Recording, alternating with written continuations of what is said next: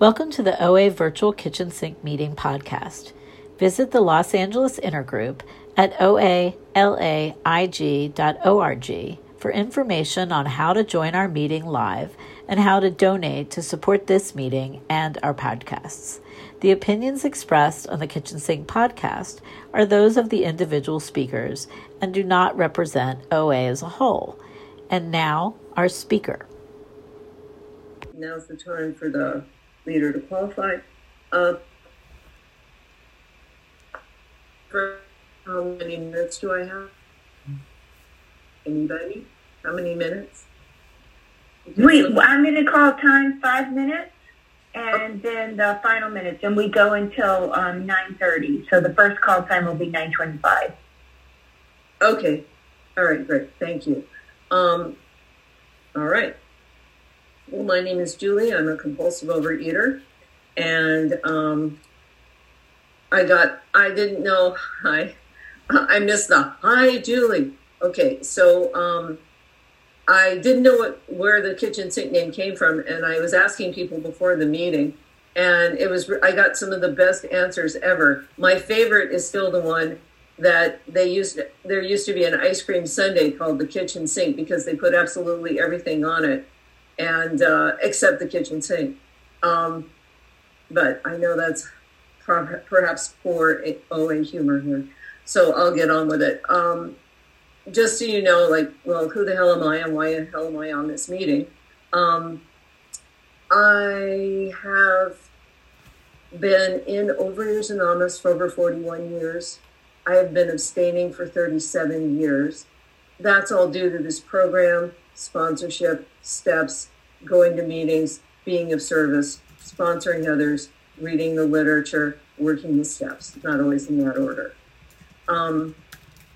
And my story is briefly this. I kind of had the cards stacked against me from birth. I came in this world a fat baby. I mean, really, in 1956, 9 pounds, 11 ounces was considered a big baby. And funny how I didn't outgrow that. Big baby. But as a child, I have pictures. I looked like as if the Michelin Man had a child. Just rolls, okay? And my first diet was at the age of 5, okay? At that time, my family, who were all compulsive overeaters and other addictions, everybody had ice cream after dinner, including the dog. We even had a dog with diabetes, thanks to us. And our garbage disposal remained in absolute 100% pristine condition because nothing went down it. The only thing in my house that got thrown away was iceberg lettuce. Everything else, it's like when people would say, oh, these cookies have gone stale. I just want to go, first of all, how did that happen? And second, what does that matter? So I grew up, with food. And for some reason, even though nobody taught me how, I intuitively know how to sneak food. I intuitively knew that, sometimes it's okay to eat sugar and sometimes it's not. So there was a lot of already moral judgments going on with the food and weight. It's so funny because, I grew up in the age when McDonald's, Jack in the Box, Taco Bell, all those places had hit they were out there. And so, working parents' dream, you get home, you're tired, you don't have to cook. Let's just take the family to a drive-through. And so I could tell you the days of the week by what drive-through we were going to. And so I had problems with weight. Fortunately, I was fairly active, so it wasn't ridiculous. But, almost every year I had a school nurse telling me, honey, don't you think you need to lose a little weight? Because this was the time of JFK and, physically fit youth and all that good stuff. And damn him, because I couldn't do a pull-up to save my life. Anyway, so weight's been an issue for me all my life, and it became a real source of shame and embarrassment when I got into junior high, and over the summer I had eaten myself out of all my school clothes. And I remember my mom yelling at me, but it was kind of like, Charlie Brown talk, wah, wah, wah, because I didn't want to hear it. all I was doing was standing on that scale, angry, frustrated, and telling myself, no one is going to do this to me again. I will put myself on a diet, I will lose weight, and nobody is going to embarrass and shame me like this again. Nobody except me, that is. So I began my career since the age of 12 to 13, up and until Overeaters Anonymous, of dieting. Okay, always losing weight, yes, and more. Okay, a couple quick stories and then I'll move on. Basically, the kind of eater that I'm so grateful I came to Overeaters Anonymous because I get to hear people who ate out of the garbage can. I ate out of the garbage can. Now, mind you, I wrapped the food up first, but still, I'm out there in the middle of the night with a flashlight pulling food out of the garbage can so I could eat it. The exact same food I had just said 30 minutes ago, maybe an hour ago. I am so sick. I am so disgusted with myself. I'm never eating this again. And I'm eating it again. And I did that countless times. I felt like, if anybody remembers the movie with Victor Mature, Samson, where at the end they're trying to kill him by tying his arms to two bunches of wild horses, right? And I felt like that. I thought, I'm 17 years old. I live in Southern California. I want to go to the beach. I want to run around in a bikini. And yet I can't because I'm fat. I'm wearing, cut-off jeans over my swimsuit. And so I want to lose weight more than anything in the whole world. But I also wanted donuts, pizza, and ice cream more than anything in the whole world. Guess which horses won? Every time. So the only time I did lose weight and keep it off was with a commercial weight loss program that I'd already tried 5 times. I managed to lose my weight, and I'm not joking, for a full 24 hours before putting it all back on again. And I came to Overeaters Anonymous after losing weight and gaining it all back. I went to Africa and got dysentery. That'll do it for you. And then came back, but I knew it was only a matter of time before I put it all back again. So I went to Overeaters Anonymous, and I didn't get it. I didn't get it at all. But I did. I'm a good diet follower, so I got a sponsor, and I started calling my food. And then I learned really quickly why you don't want to have dinner with drinking alcoholics. They don't give a crap about when they eat. I do. I have had carrot sticks, chicken, and a little baggie of grapes at 12 noon. It is now 8 o'clock at night, and by God, we are going to start eating. So, I practically grabbed the hostess by the lapels and said, can I help you put out the food? Because I'm starving to death. And I ate 3 abstinent dinners that night. And when I called somebody, I said, did I break my abstinence? And she said, yes, you did. And I said, thank you very much. And I went out and put all my weight back on. I'm a binge eater. I don't stop when I'm full. I stop when it's gone. And I eat till I pass out, and I come to, and I eat anything that's left. I have lost work over this. I have lost school time over this. I have lost relationships over this. And I found Overeaters Anonymous a second time. And I remember sitting in the back of the room, this is in Whittier, California, watching the tears hit the tops of my shoes and feeling completely demoralized. And nobody was sitting by me, and there's a good reason for that, because when I was eating, showering, bathing, that kind of thing is just kind of like later. I wouldn't take off my makeup. I was like Queen Elizabeth. I just added more layers on, And I had my dirty hair topped up under a beret, and I was wearing a pair of drawstring painter's pants because that's all that would fit. And what got my attention was one night at one of those meetings in Whittier, on Wednesday night, in fact, one woman stood up and said, you never have to be fat again if you don't want to be. And I thought, well, that sounds pretty good. And also I noticed that there were people there who had lost weight and kept it up. I knew no one who had ever done that. No one. So I started following this plan of eating, and I started going to meetings, and I started staying behind the literature table, and I just started doing stuff and calling in my food and going to coffee after the meeting because I was young and caffeine didn't kill me like it does today. Anyway, long story short, I abstained for 1.5 years. I got down to 98 pounds because I somewhere, information from nowhere came into my brain and said, if you just get thin enough, you'll feel like people who've worked the steps felt. Because that's what I thought it was. I didn't think it was the steps. I thought it was being thin. So I got to 98 pounds. I'm 24 years old. I haven't had a period in months. I can't walk up a flight of stairs without being exhausted. And I'm wearing thermal underwear in August in Southern California because I'm cold all the time. But don't get in my face about being thin, because for once in my life I am. Get out of my way. And what happened is I began compulsively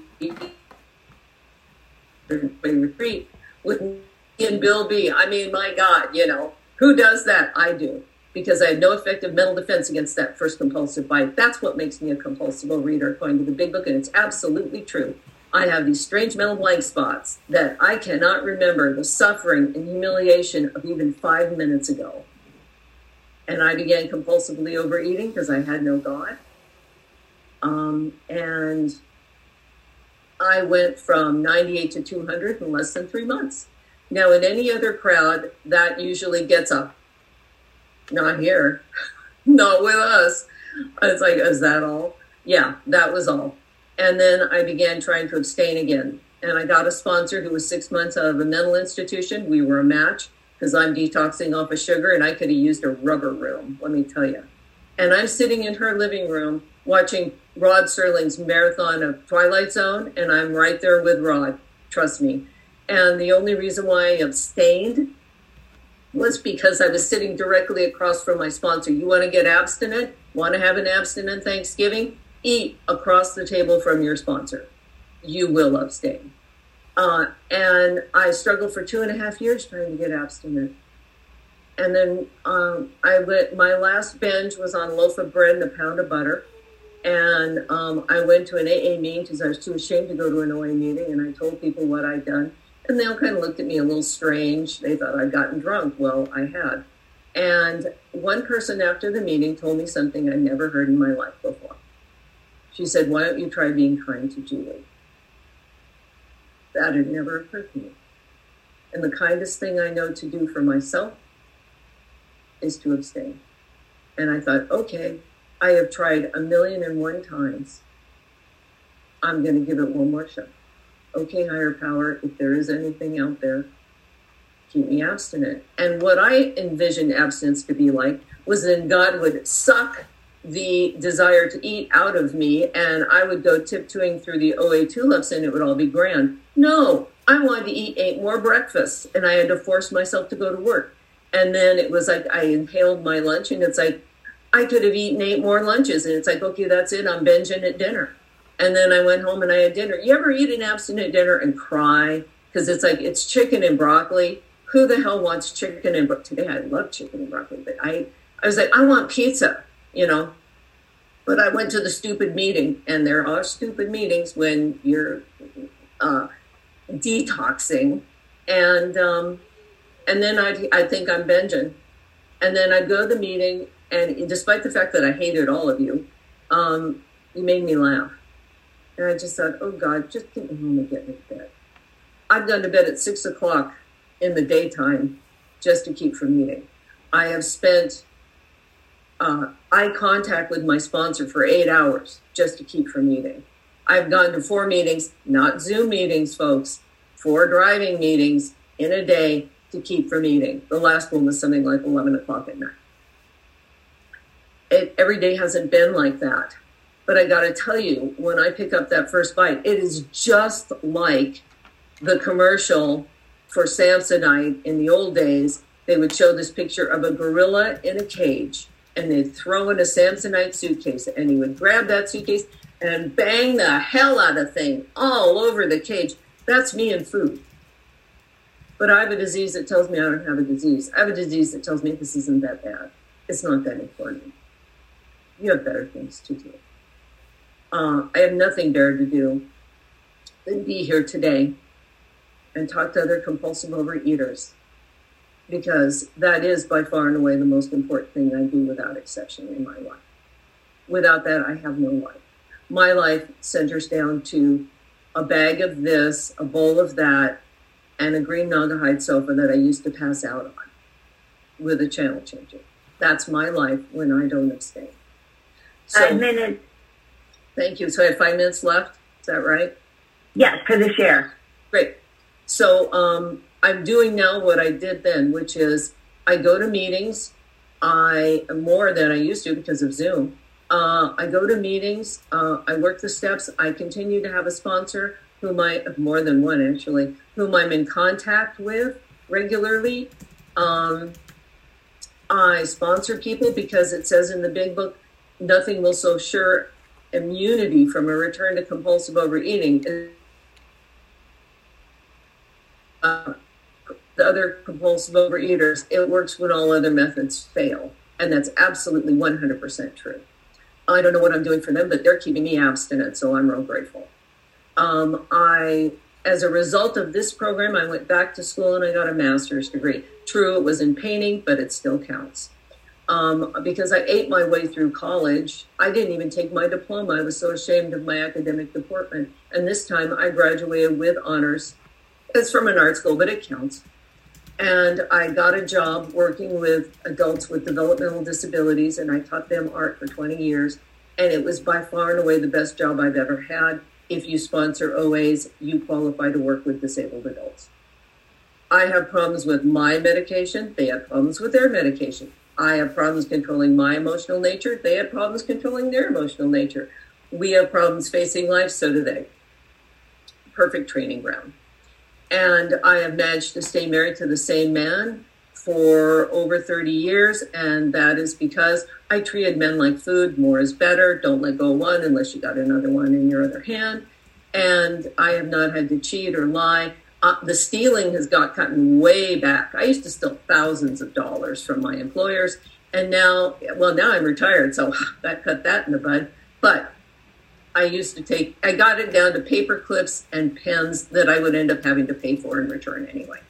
So I have become the responsible one in the family, which is so weird because I would eat over the littlest thing. I never wanted to face life. And Overeaters Anonymous and a higher power and a sponsor and you people have shown me how to face life successfully and how to become more of a human being. And my goals in life have changed. My goal is to stay abstinent to the end. That's it. Now, if I can accomplish a few other things, great. If I can treat people decently, all the better. If I can act loving, the best. So, I think that's about it. I'm just saying I didn't come here to get good. I came here to lose weight. And Overeaters Anonymous has given me that. My weight is still important because it is a barometer of how I'm doing spiritually and emotionally. And I've been given so much more. And I'm really grateful for that.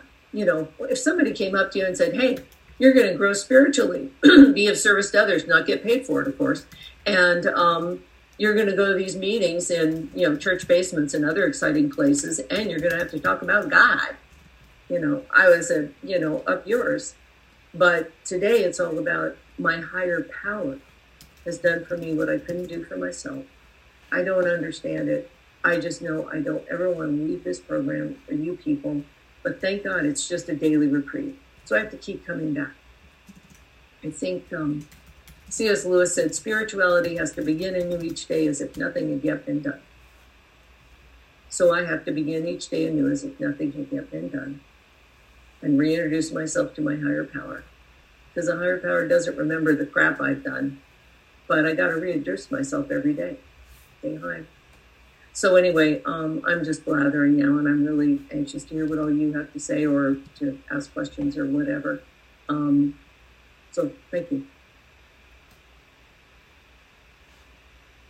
Please remember that the options of the leader, the opinions of the leader are my own and not necessarily those of Overeaters Anonymous as a whole.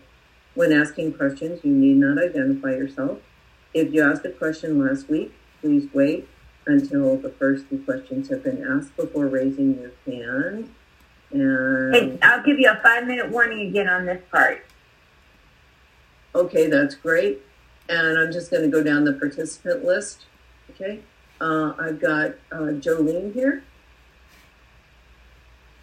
That's the first thing. Hi, Julie. Thank you so much for your amazing share. My question to you is your journey with cutting sugar. Yesterday, I went to a party and I abstained from sugar, but then I went to go get lunch and I had sugar. So I believe that's the phenomenon of craving. And I just wanted to know how you dealt with that and without berating yourself and how you kept coming back. And that's my question. I hope that makes sense. Thank you. It makes perfect sense. Okay. How did I not berate myself? I berated myself every time. I'd like to tell you I didn't, or that I was so involved in OA that I just said, oh, we're not sick people trying, we're not bad people trying to get good. No, because every time I ate, I don't look at that, okay, the pain it caused me, I don't think is a bad thing, because it was I don't abstain because I'm comfortable. I abstain because the pain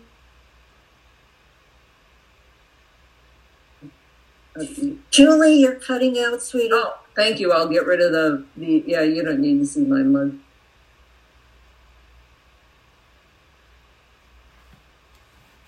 Now you're muted, honey. Got it. Okay, got it. It's not right to put yourself down. That's why it's important to call somebody else.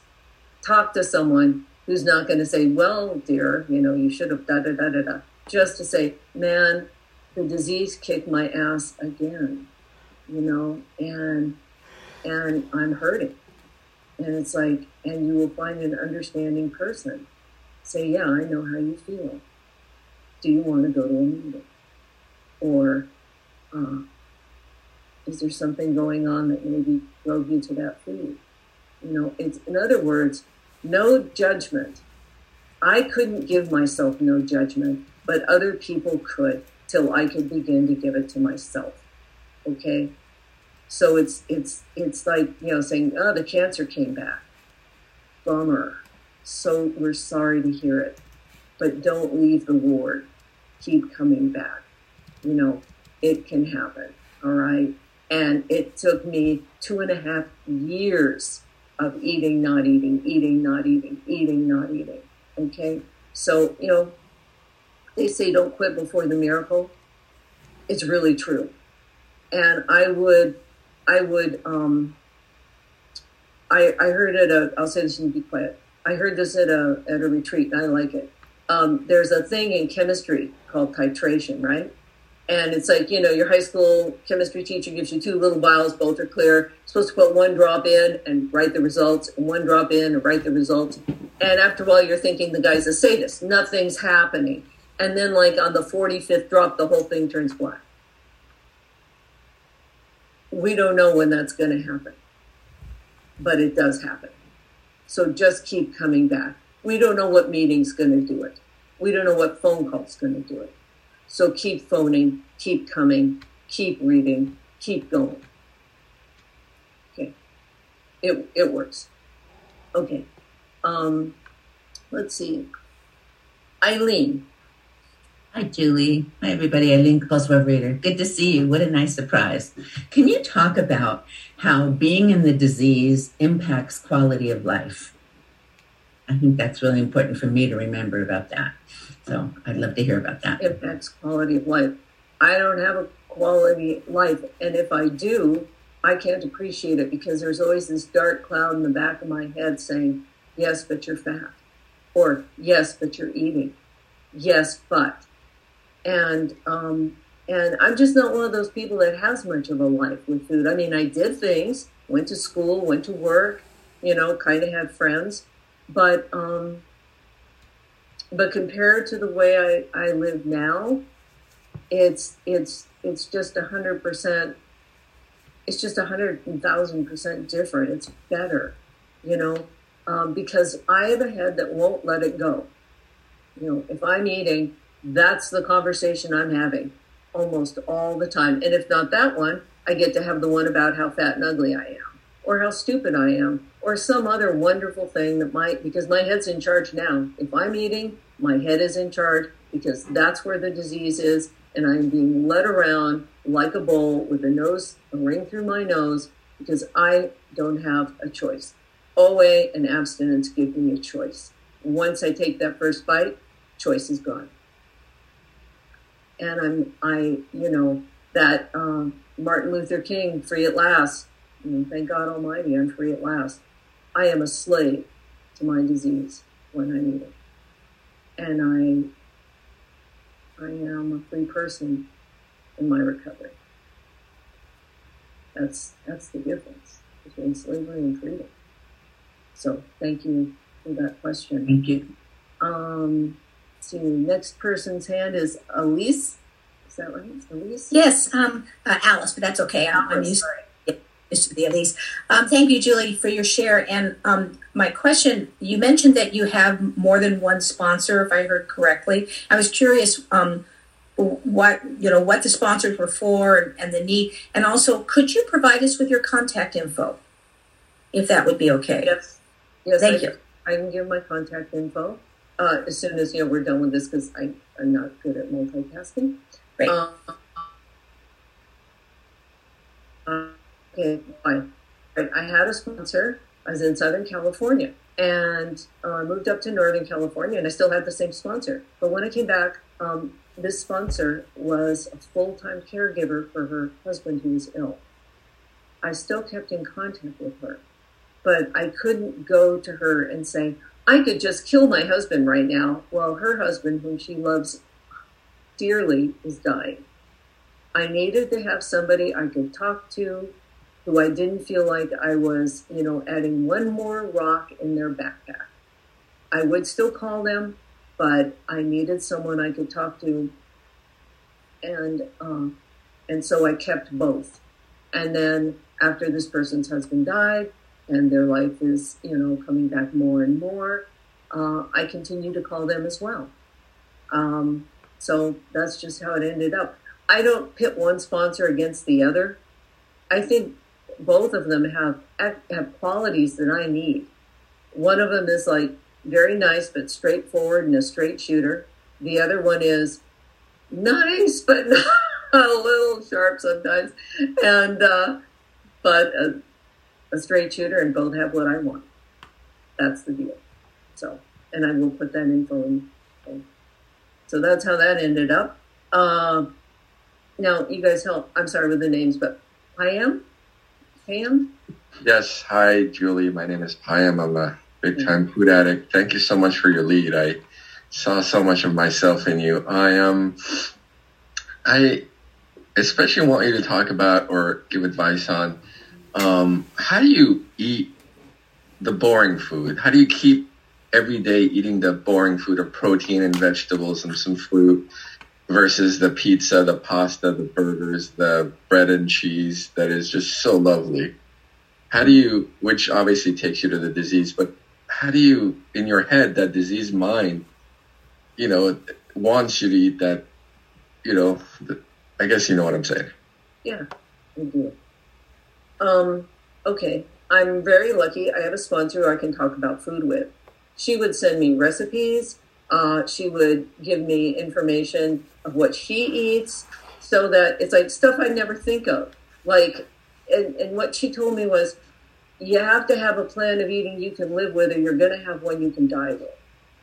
It's terribly important, extremely important that we enjoy our food, okay? So if you're eating boring food, okay, this isn't advice, it's a suggestion. Stop it. Find some food you can eat. And there's a shit ton of ways of eating protein, vegetables, and fruit, okay? Really good stuff. And if you're not a cook or a chef, or, there's just lots of ways to do it. Talk to your sponsor about what they eat. If they eat boring food, then talk to somebody who doesn't. I can recommend one thing, and this is not a paid announcement. It's hard to find, it used to be hard to find cookbooks that have a lot of vegetables in them, okay? Green's Cookbook, it's a restaurant in San Francisco that serves nothing but vegetarian meals. And they have some of the most kick-ass vegetable things there are. And, you don't have to be bored. And that's what the disease would love to have happen, okay? the thing about those other foods, there's nothing wrong with them if I can eat them safely, sanely, sociably, sensibly. But I don't do that well. I don't do those foods that well. So I need to eat alternatives that ring my bell, without, setting off a 5-alarm fire. So my suggestion to you is, it means work on your part, I'm sorry, but research some food. Go to some vegetarian, vegan websites, or if you eat meat, talk to people. What do they do? Because most compulsive overeaters are happy to talk about food. I certainly am. And there's just lots of ways to go. So please, I would encourage you to, before you to do the other foods, that there's nothing wrong with, but if they're a problem for you, then there's a problem. I don't want to 5-minute warning. I don't want to eat any food that talks to me. I don't want to eat foods that set up the craving for more. So, thank you for calling. Okay, let's see. Z? Yeah, hi, everybody. And hi, Julie. Thanks for that great share. You mentioned something that I never heard anybody else talk about in a meeting before. Maybe that was just my luck, or it's just something new that isn't discussed often. And it's this idea of overeating or compulsively overeating on abstinent food. Now, I am in the program for almost 60 days, and I'm really grateful for my results. I've transformed from being a compulsive overeater on all of the foods that were just mentioned, and now I'm eating abstinent food. But I heard you say that, you had an issue. You said to your sponsor something like, I just had, 3 abstinent dinners. Am I still abstinent?